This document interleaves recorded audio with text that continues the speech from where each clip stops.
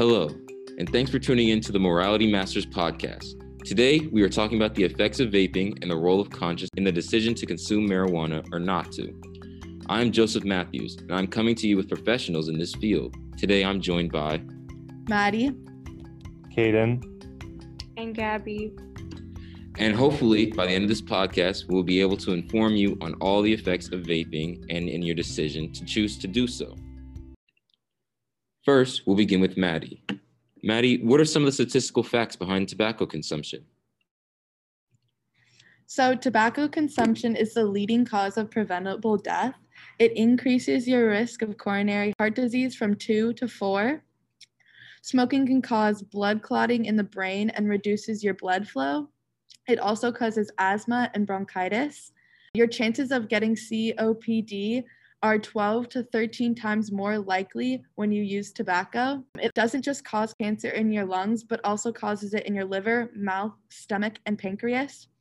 Nicotine and tobacco go to the brain very quickly and can cause headaches and dizziness. It also makes your teeth yellow and gives you bad breath, which can also become cancerous. It makes your skin yellow and causes wrinkles quickly. The blood flow won't be as good throughout your muscles, causing them to not be able to get as strong as they would if you weren't using tobacco.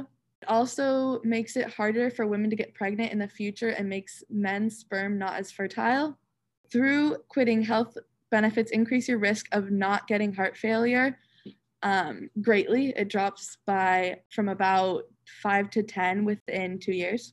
So with all that, teens definitely shouldn't be smoking, right? Definitely not.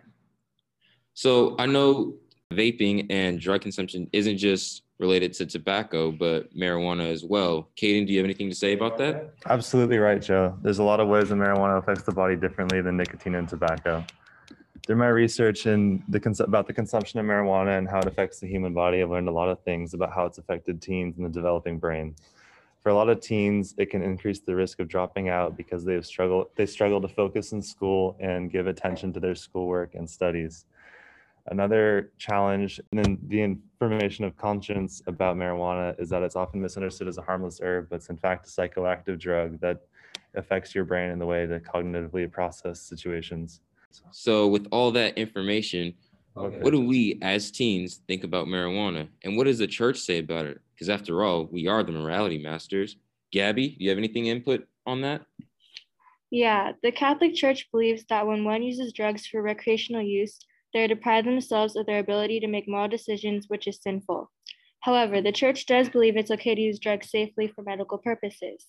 The Catholic Church refers to drug addiction as a terrible evil, and they offer a delicate mission to which they're dedicated in order to save and treat people who suffer from it. They offer values, guidelines, and a handbook to do this. The Catholic Church also advocates the virtue of temperance, self-control, which disposes to avoid every kind of excess. They also believe that drugs inflict grave danger on human health and life. Wow, that's all so very interesting. And I know that every day, millions of teens are offered drugs in many different shapes and forms. But remember, it is up to you to say no. We all are born with a conscience, and we have to use that to the best of our ability in order to make informed decisions about our daily lives.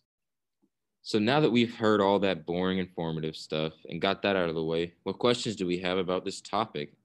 Maddie? So how many teens really do use nicotine and marijuana products? According to NPR, teen nicotine vaping has become so prevalent in recent years that the Food and Drug Administration has called it an epidemic. An estimated 5.3 million teens use e-cigarettes, according to the study.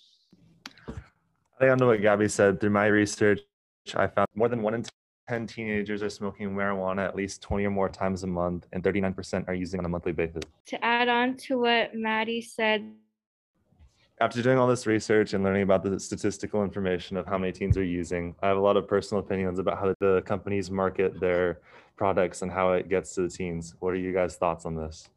I definitely agree with Kaden. I think these companies are definitely targeting teens with a lot of their new flavors and colorful ads, especially on social media and things like that. They make it look cool and make it look normal, making a lot of kids want to try these new flavors or just live up to the standard that they see on social media, which I think has a lot to do with the companies, and it's really wrong.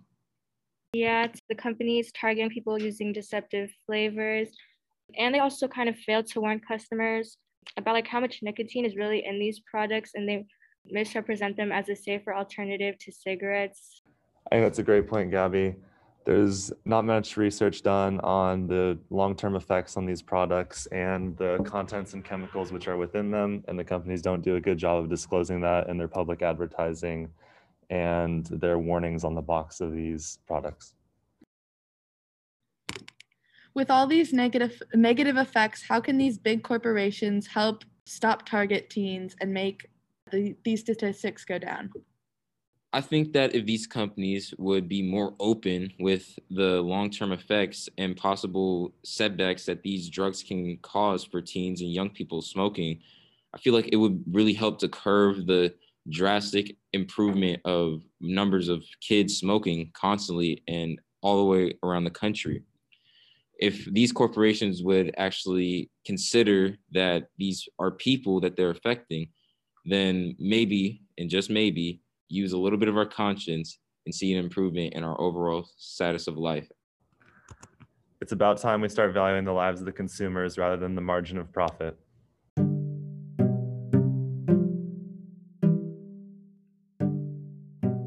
All right, folks, that's all the time we have for today. This has been Joseph, Maddie, Caden, And Gabby.